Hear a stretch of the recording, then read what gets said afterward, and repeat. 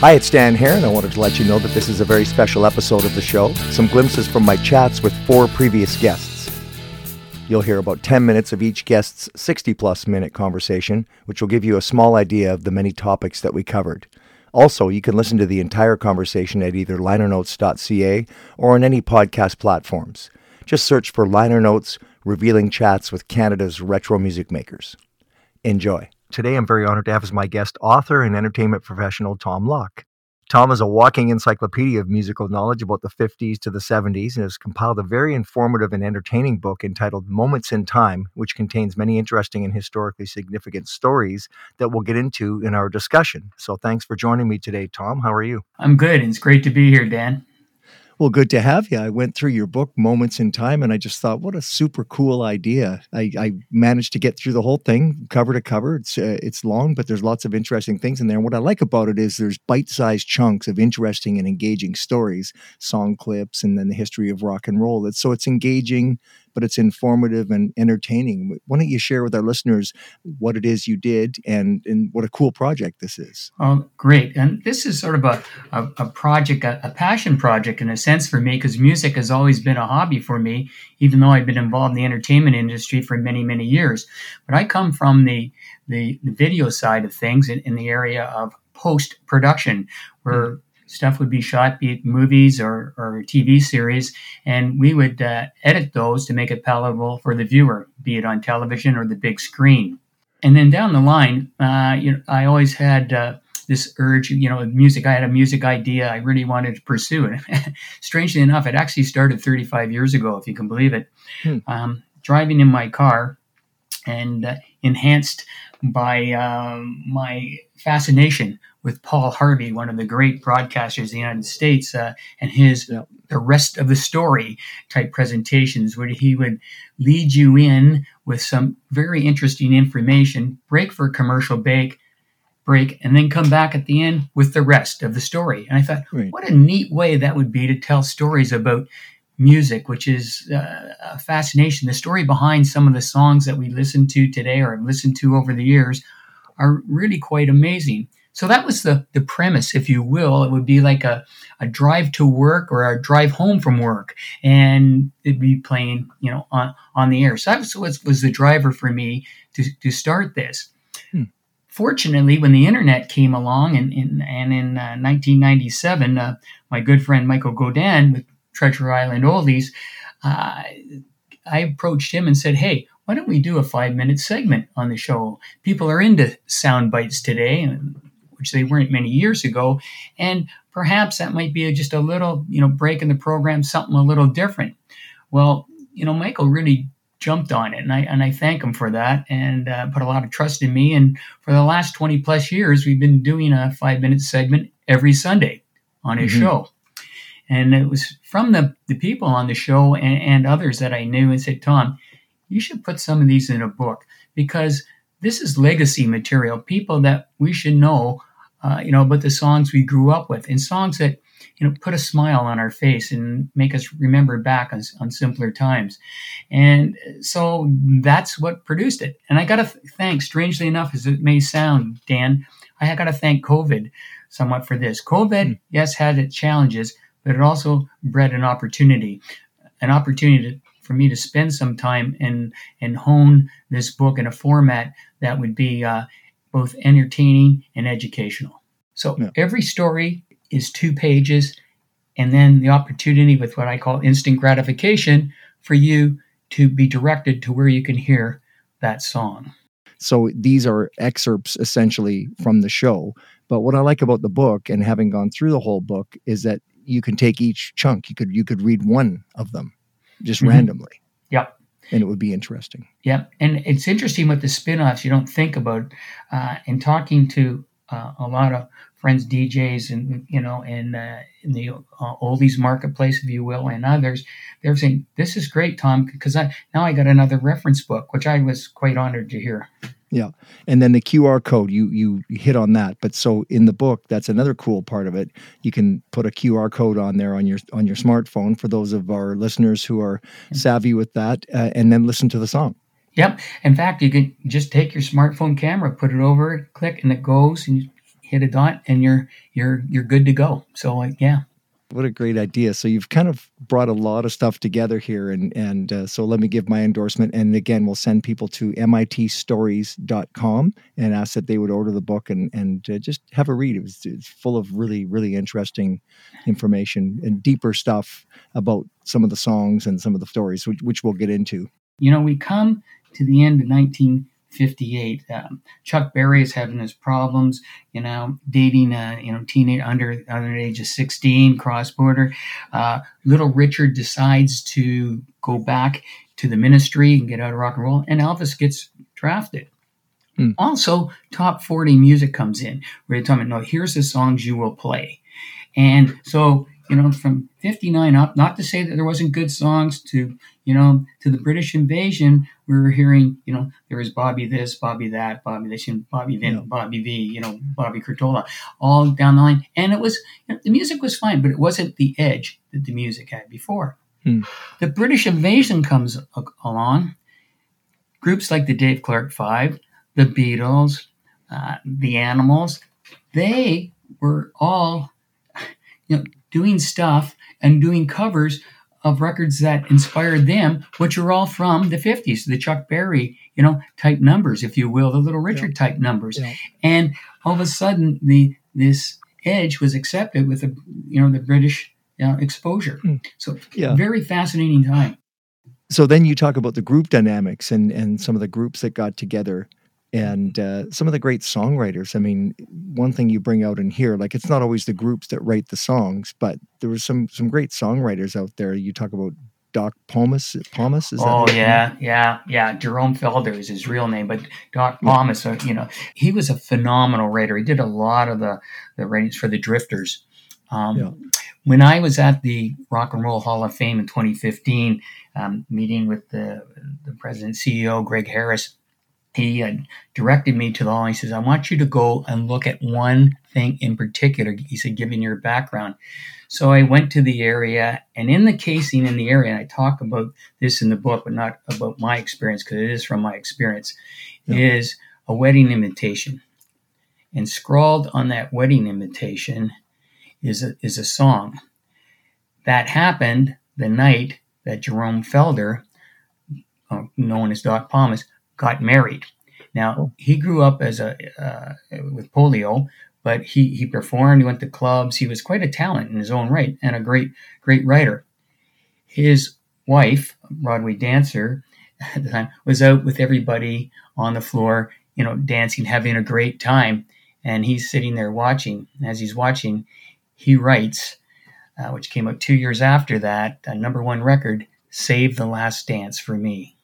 And that just gives me goosebumps every time I tell that story. It is remarkable. So he wrote that on his wedding night while his wife was dancing with somebody else. On an invitation. Wow. That invitation is sitting in the Rock and Roll Hall of Fame. Oh, isn't that cool? Yeah, it's very cool. Yeah.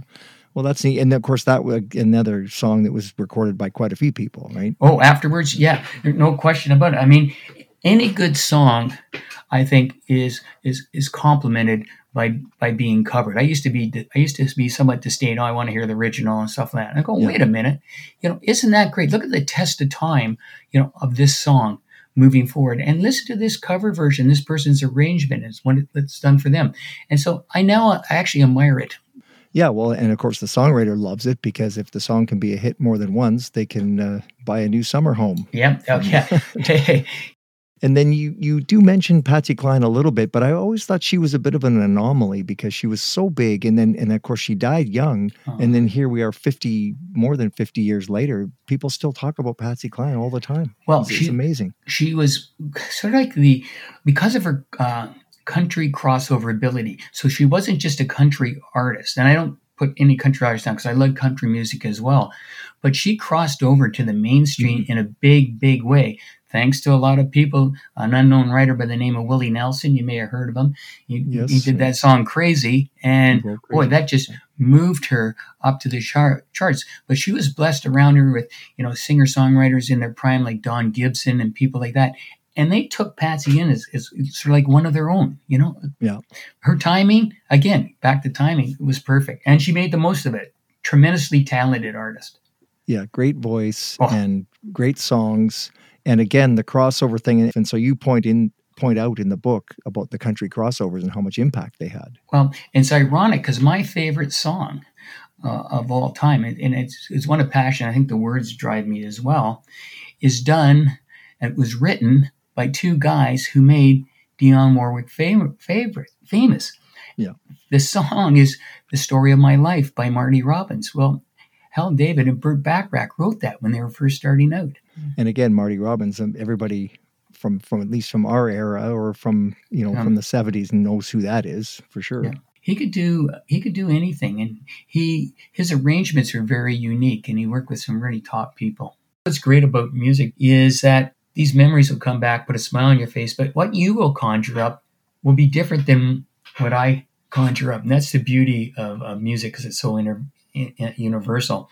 The key thing for me is that this music that we grew up in the 50s, 60s, 70s has become part of our brand, of who we are, and what we can relate to. And it's actually sometimes when you're excited or something going on, you hear a song and it grounds you because it takes you back to times that you know about.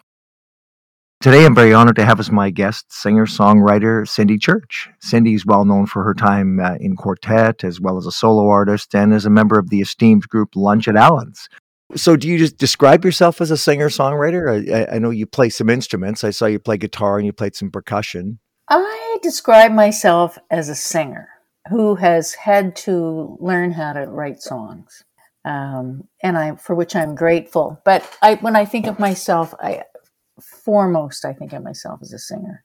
Yeah. Okay. And you play around with the instruments, and you played guitar. Like I was at your show, your Lunch at Allen's show, and you played some guitar there. Yep. And some percussion as well. Yeah, I do play guitar and a little bit of percussion and a little bit of accordion, mainly guitar. That's my main instrument. Yeah. Did you play any of that on your recordings, or do you just get the studio cats to cover that? No, I play on my recordings now. I didn't used to, but I'd say for the last 15 years I have. Yeah, I was curious about that because it is nice to get the feel that you feel. You want to kind of get it on there, but then a lot of people opt for the studio guys because they're so good and they're so polished, and they just kind of play it, and you go, "Oh, okay." Yeah, and sometimes that works really well, depending on if you have the right guys. Yeah. But it's been a more organic process, certainly with Lunch at Allen's. I mean, pretty much done. The records are pretty much done the same way it is on stage, except that we usually we always have a rhythm section. Yeah. I grew up in a somewhat musical family. My mother was really musical. She was a really good singer, and she used to sing with when she was a teenager, she would sing for the local radio station. They had a little trio. And my brother was really musical as well. And so there'd be family who would come over on different weekends, and there was always a fiddle player and a piano player and guitar players. Yeah. And so with all that maritime traditional music. So yeah, I grew up in that for sure. I listen to your voice and when I'm listening to your recordings and going through your catalog, and you're obviously schooled. I mean, you sound very precise and your voice is really pure. So did you have some formal voice training or any of that sort of thing? No, nope. I just open my mouth and hope what comes out is good. So. Yeah, the reason I ask because your interval structure is really, really precise, and your voice is super pure. Your vibrato, like everything about your voice sounds very controlled and very trained to me. Thank you. I think. Yeah, no, it's good. Yeah, I don't know. It just, I love to sing. And, I've been singing since I was a little kid, not professionally, but my brother and I, we just always sang together. And if he was singing lead, I would sing harmony. It was just instinctive. And part of it is just having an ear and having done it for so long in a natural way. It's the precision that I noticed that sort of smacks of training, or at least a strong affinity towards getting it right. Because lots of people sing. I mean, we all know the karaoke singers and the people that, grandpa whips out the fiddle and someone else plays a banjo and everybody sings along. I mean, that's one thing. But to sing with that level of precision on a recording is a whole different world, as you know. So. Well, thank you. I enjoy it. I left Nova Scotia in 1977, and I moved west, like a lot of other Maritimers did at that time. And I was in Edmonton for a year, and then I moved to Vancouver Island. I didn't know what I was going to do or whatever. It was just, being a young hippie girl out there on the island. Yeah. And I had a guitar from the time I was 16, and people would kind of coax me into singing and playing publicly at times. And then eventually I got a little bit braver. And I think when I was about 25, I was asked to go on a tour of northern BC with this band, and they said, we want you to come, to sing background vocals, but we also want you to learn bass while you're on the road. And I said, oh okay. So I went and bought a bass and an amp, and off I went. And that kind of got me started. And so I was kind of doing some different country-ish gigs down around on the Lower Mainland and whatnot at that time. And then my partner, who I'd known from Vancouver Island, Nathan Tinkham, who was a member of the Great Western Orchestra, actually, this would have been in about 1982, had been out working with Ian Tyson, had played on his recording Old Corrals and Sagebrush, which was Ian's first country or cowboy record. Okay. And so Nathan was back looking for something to do, and then we teamed up, and then we did some work as a duo, and then we heard that Ian was looking to put a new band together. This would have been 1983. And then I auditioned for Ian, and so I was playing bass and singing with Ian for 3 years. And then, so tell me about the Great Western Orchestra. What was that? How did that all come about?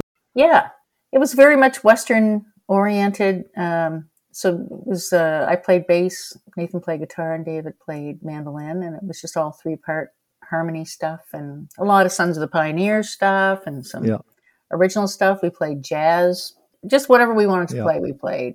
And that lasted for, I think, about 3 years. When the Great Western Orchestra broke up, we just said, well, let's just keep doing whatever we're doing, and maybe I'll do an album or whatever. So we just kind of went from there. Yeah. And where were you living at that time? Were you still in Alberta? And I stayed in Alberta until 1998. And then I moved to Toronto in 98. Our relationship ended. And we're still friends, but that part of it ended. Yeah. And I was in Toronto for a long time after that.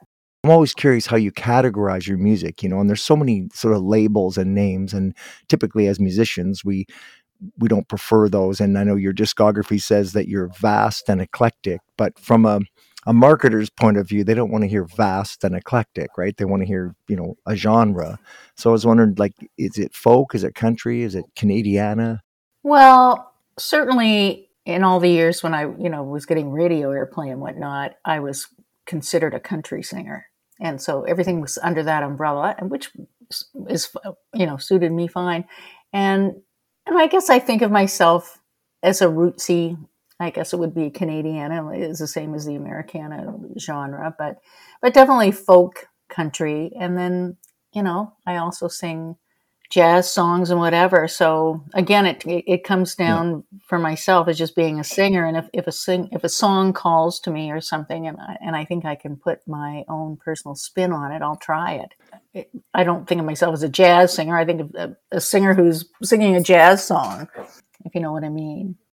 In 1991, you did Love on the Range. Was that your first sort of solo album that says, I'm here, I'm Cindy Church, I'm going to do my thing? Yeah, it was the first album that I'd done under my name. Yeah. And it's very country. I mean, almost sort of Loretta Lynn is what I thought of. I thought, well, the voice is right up front, really pure, really clear, really centered around your voice and your sort of take. And I sort of thought Rankin Family, and just really good. I mean, your voice comes across really strong, and it's right front and center in the mix, right? Oh, thanks, Dan. Yeah, I like that approach. Well, for the singer, I think it's important. You're not trying to sort of bury your voice in the mix of a band, right? It's like you're doing the sort of here, I'm a singer. This is what I do. Here's my voice. Lay it out there. Just give it to people. Exactly. I don't want to be part of the texture. I mean, I like albums when other people do that, but for certain things, but not for what I do. And where did you record that album, and who produced it? I recorded it in Edmonton. and my partner at the time, Nathan, and David Hamilton, who plays a lot of the electric guitar on that album, produced it. Okay. It's very country. Yeah. Probably the most country of the 3 albums. Yeah. And then, because you did the song Rockabilly Heart, and then I was thinking, okay, as soon as you hear the word rockabilly, that's another song category, like another category, genre category, right? So then I was thinking, it's not really a rockabilly song, but Rockabilly Heart it's a nice country song, beautiful, again, nice harmonies. You got a double lead in spots, and the 2-string guitar solo is really nice. It's cool. Yep. I like it. Oh, thank you. And, Thank you. And then some of the other songs, like you did Old Fashioned Love Song, that's almost a jazz tune. That's like country jazz. Well, yeah, which is what Western swing is, really. I mean, when you think of Bob Wills and all those Texas swing bands. Yeah, so there's a lot of mixing of... Yeah, again, it was just like, I like that song, I like that song. I'm just going to record whatever songs I like. Yeah. And which ones off that album did the best for you? Like, which ones were the most sort of well-received, let's say? At that time, there's a song on there that I wrote. I think it was the second song I ever wrote, called The Road to Home. Mm-hmm. And that got a lot of airplay in Canada. And Rockabilly Heart was a good single. Yeah. Yeah, very, very likable, very accessible stuff. I mean, you weren't breaking sort of new ground, but you were playing stuff that's, I don't know, I guess it's a bit of a rub there, because some artists always want to break new ground, but then other artists want to write stuff that sort of sounds familiar already. You hear it and you kind of like it already because there's a familiarity there. Yeah, I know what you mean. That Rockabilly Heart was written by a friend of mine in Alberta. I didn't write that one. It was a good one to record. Yeah. And I think at that time, too, because I had a record label, you did put songs on there with the hopes of at least a few of them having some kind of access to radio. I mean, that was part of the thing. I think by the time that I got to my 3rd album, which is my favorite, the 1996. It wasn't about that. It was just about doing whatever I wanted. And that was the first album where I felt like I was in control. It's the most representative. Still my fave. And then you did Rankin, Church, and Crow. So in 2007, I see that you did a thing with Raylene Rankin, and I was wondering what the connection was with the Rankin family and maybe the influence. Yeah, that just came about. Susan was offered. I had met Raylene and her sisters at different, business functions, like industry functions and things like that in the past, at the Junos and whatnot. But we didn't know each other. I think Susan was offered a gig in Nova Scotia and asked Raylene and then asked me. And then the Rankin, Church and Crow and Lunch at Allen's, to a certain extent, they keep going because of the chemistry. And some projects just have a chemistry that it just takes on a life of its own. And that was one of those. But Raylene, it was wonderful to get to sing with her. Her voice, talk about pure, just an amazing singer to sing with, and a sweetheart. Dave Wills is perhaps best known, and is best known for his time as the lead singer in the iconic Canadian band Stonebolt, with radio play and a successful career in the late 70s and early 80s. And after Stonebolt, Dave went on to become a successful manager and producer and to front other projects, including the Dynamics. I like to hear the backstory a little bit. People see you up on stage, or they sing your songs and they sing along with your songs, and they don't really know the backstory. And so we're creating kind of a historical record here too, and getting some people, and especially some of the older guys, getting them on record and getting to talk to them a little bit and just asking them about their musical background. And that's kind of where I start, with you. I know you've been singing and playing for many decades, and you're from the Seattle area. Is that right? Originally, yeah.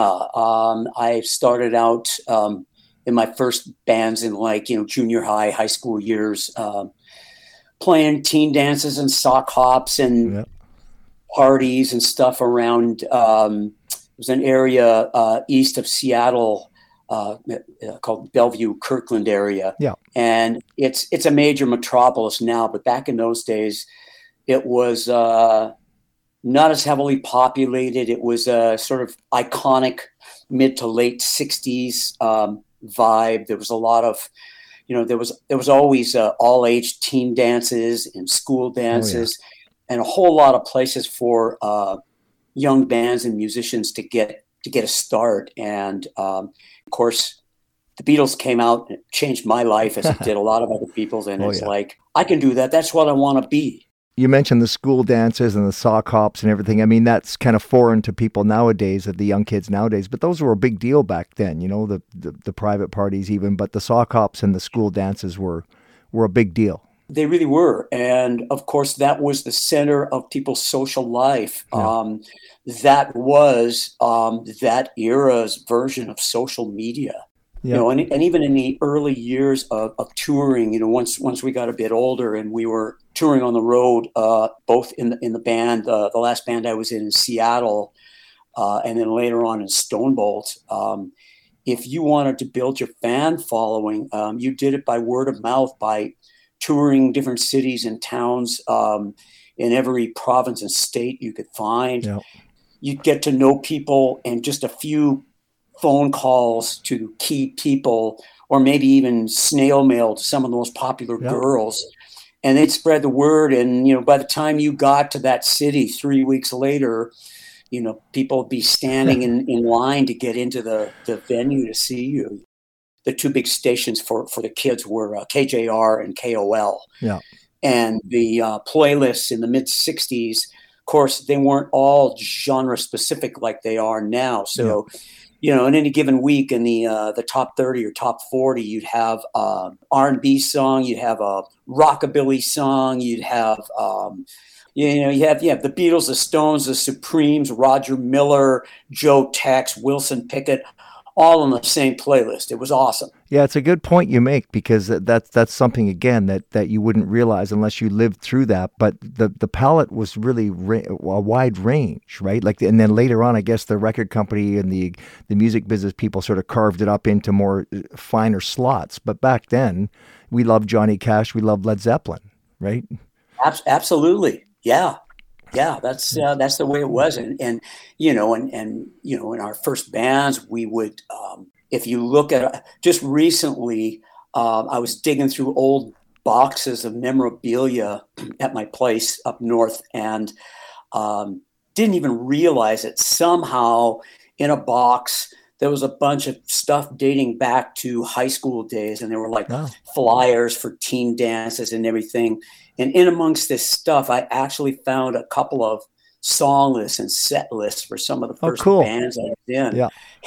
And ironically enough, some of the songs that were on there that we learned when they first came out are songs that classic rock bands are still playing today. Stuff like Born to Be Wild, Mustang Sally, Brown Eyed Girl, I mean, the most overdone cliche songs. But these were when they were like brand new and just coming out on the radio. And it was just like, who's this new band? Led Zeppelin. Who's this new band? Steppenwolf. Yeah. It was like cutting edge stuff. It was a magical time. I mean, you lived through the time of music magic, really, from the 60s into the 70s. And I grew up in the 60s and 70s myself. And young people ask me, and I say, every week there was a song coming out that I just knew I was going to love this song for the rest of my life. Yeah, absolutely. The iconic classic eras of when certain groups of musicians got together. I was chatting with a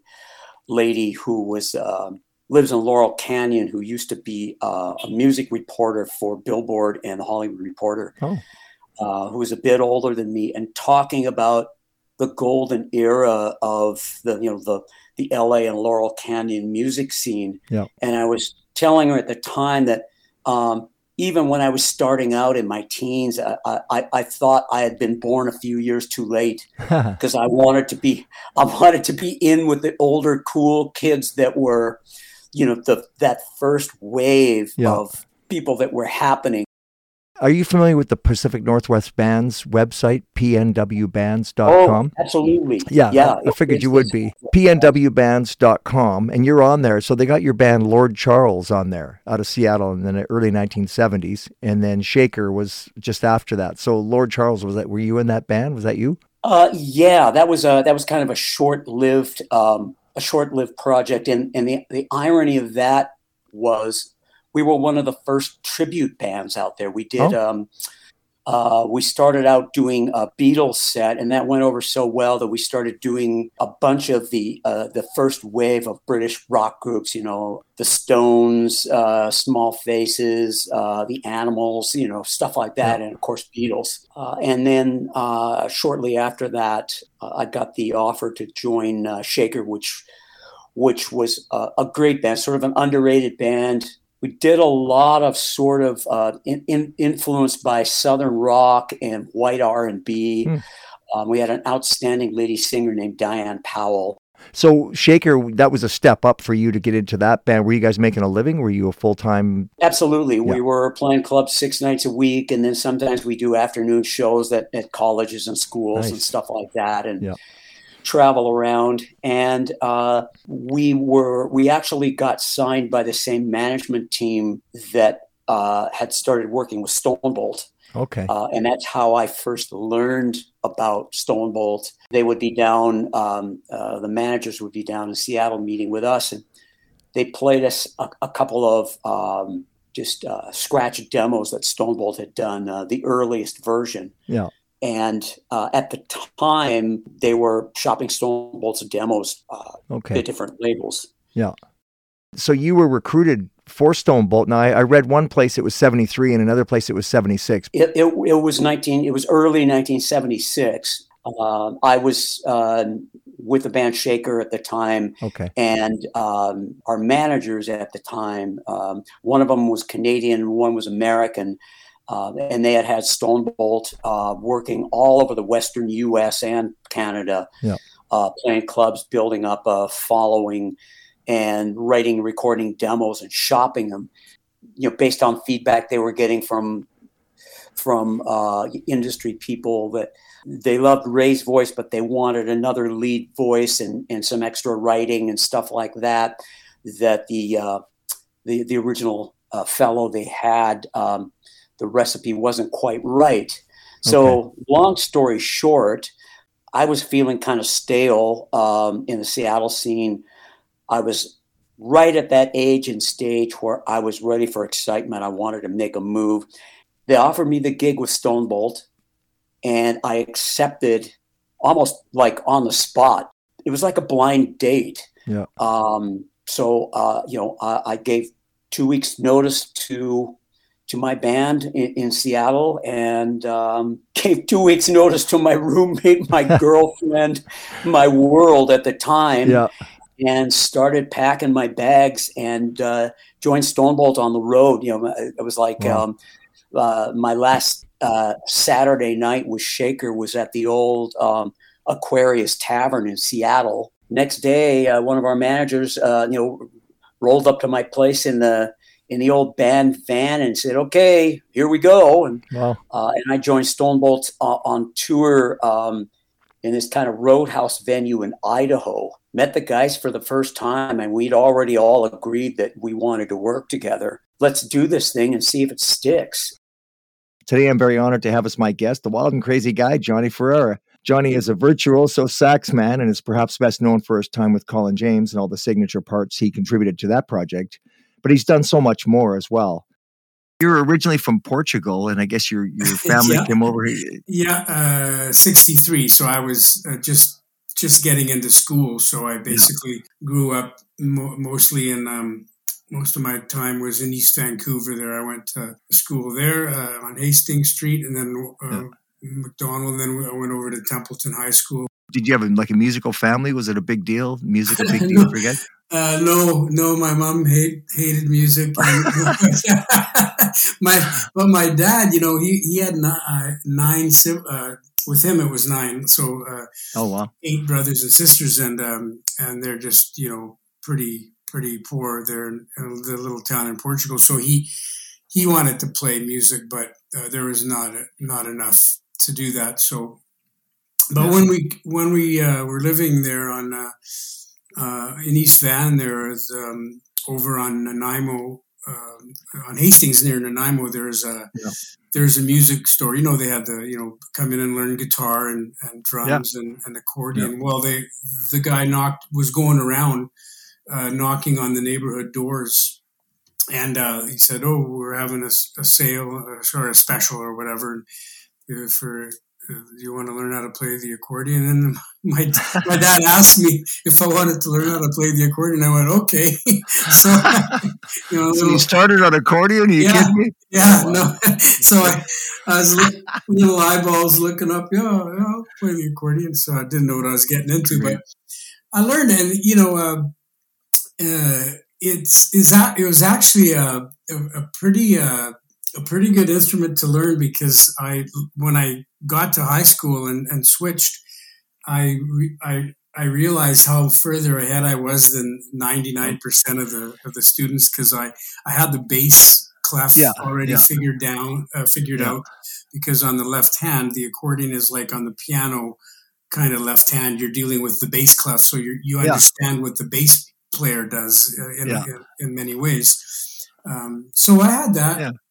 I would say the last couple of years in high school, I just went to this summer thing over in this school in another neighborhood. They had a learn how to play. So I spent the summer taking lessons on the sax. So when I went back to those last couple of years in high school, I was a saxophone player, and I moved pretty quickly, because once I got my sound together, I had the music stuff already from the accordion lessons, and then me and another buddy, we were so serious about it, we went and took theory lessons, if you can believe it. I'd hop on a bus and go downtown near where the Army and Navy was, down on Hastings Street, and I'd go to this guy and take music theory lessons in high school. So just to understand what was going on, and a bit about arranging and voices and instrument stuff. Yeah, well, good for you.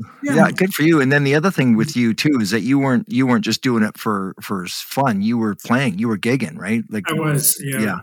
But like we were graduating, and my best buddy there, he's like, "What are you going to do?" I said, "I don't know." You're 18. I mean, it's well, he says the Cap College has this music program. I go, "What do you mean? You can go study music and like do it for a living?" He goes, "Yeah, that's what they say." I went, "No way!" So we went over there. We went over there and got it all going. And next thing you know, I signed up at Cap College in the music program. Nice. And that, those couple of years there, they introduced me to musicians. We got bands going around the school, and we started doing gigs, but it was mostly, people trying to learn jazz. But a few of us, we kind of kept a core together, and we started, one of our guys was Daryl Burgess. I don't know if you remember Daryl Burgess. I do. Yeah. He had a band going around, of course, since he's moved to Nashville and been a writer for decades now. But he wrote that song for Colin. Just came back. Came back to say goodbye. That was Daryl's song. But even before I knew anything who Colin was, Daryl and I played in a band. Actually, it got to be a full-time band, so I left school to just play full-time with that band. And but then I ended up, after a year or two, I ended up going back, not to CAP, but to continue on through to UBC, just to continue it and sort of finish it or whatever. And then Colin came along, and then it was like, well, do I want to keep going to school but you got to understand that nobody knew who Colin was. This was before he sort of got signed. Right. And it wasn't like I'm stepping into this famous guy's situation. No, it was not. Right. It was not that. Yeah. Yeah. Well, what always struck me about you too is that, being a sax player, you typically think of, you're going to play the blues, you're going to play some jazz stuff, maybe some big band stuff, but you're super diverse. Like you were playing with DOA and like a punk band. And well, it's true, man. Like I don't say it to brag, but I was playing like Italian and Portuguese weddings on weekends. Yeah. And then I'd go down to the Yale, play with a blues band. And, DOA would hire me to come into the studio, and I actually played with them live at the Commodore one time. And I was playing like in punk rock bands, new wave bands, wedding bands, R&B, like it's just music, right? Your enthusiasm has opened a lot of doors for you too, right? I mean, you've got that sort of infectious kind of enthusiasm that you just love to do what you do. Well, if you don't have enthusiasm and you're a musician, I mean, forget about it, right? I think so. Absolutely. So you landed on the moniker of rock and roll sax player, right? You wanted to play rock and roll, like you wanted to. Yeah. Just anything swinging and blues and. Which is just rock and roll anyways. It's just another form of it. I mean, when I first started hanging out with Colin before he had a band together, I said, so what kind of music do you normally like? And we'd just be sitting in in a bar, and there would be the band would be playing some jumping stuff. I like this, man, this swinging stuff, this swing. It was just all about swing and R&B, but talking about swing, like, not exactly, Benny Goodman swing from the 30s, but the swing that became rock and roll. Like if you listen to Louis Jordan in the late 40s, I mean, rock and roll hadn't been, really invented yet, but he was that was what rock and roll was going to be, right? And came from that, the jump blues / swing. Yeah. It's pretty hard to not tap your foot when that stuff's going, right? Well, you hooked up with Colin, and you became part of his signature sound, right? And that was in the mid '80s till I guess till the late '90s, right? And you did blues shows, and you did a little big band. Yeah, that's exactly it. But when Colin first got the band together, we had Rick Hopkins on the Hammond organ and piano, but I also had a synth set up on stage because when I wasn't playing sax, I would double stuff on keyboards because cool. Yeah, we were doing mostly the blues rock and stuff, but one day we were playing this gig in Regina, and the stage was so small that there wasn't room to put my keyboards on. That's how small it was. So I just told our guy, says, yeah, just don't set it up. So that left me in a weird situation where I had to stand there the whole night with Colin, like right beside him, because we were like nearly touching, arm in arm because the stage was so small. I had to kind of be a sax player 100% of the time. Where if I did, if the song came up where I wouldn't have any sax thing going, I would just play the keyboard or do something. But this particular night, I had to be a saxophone player only.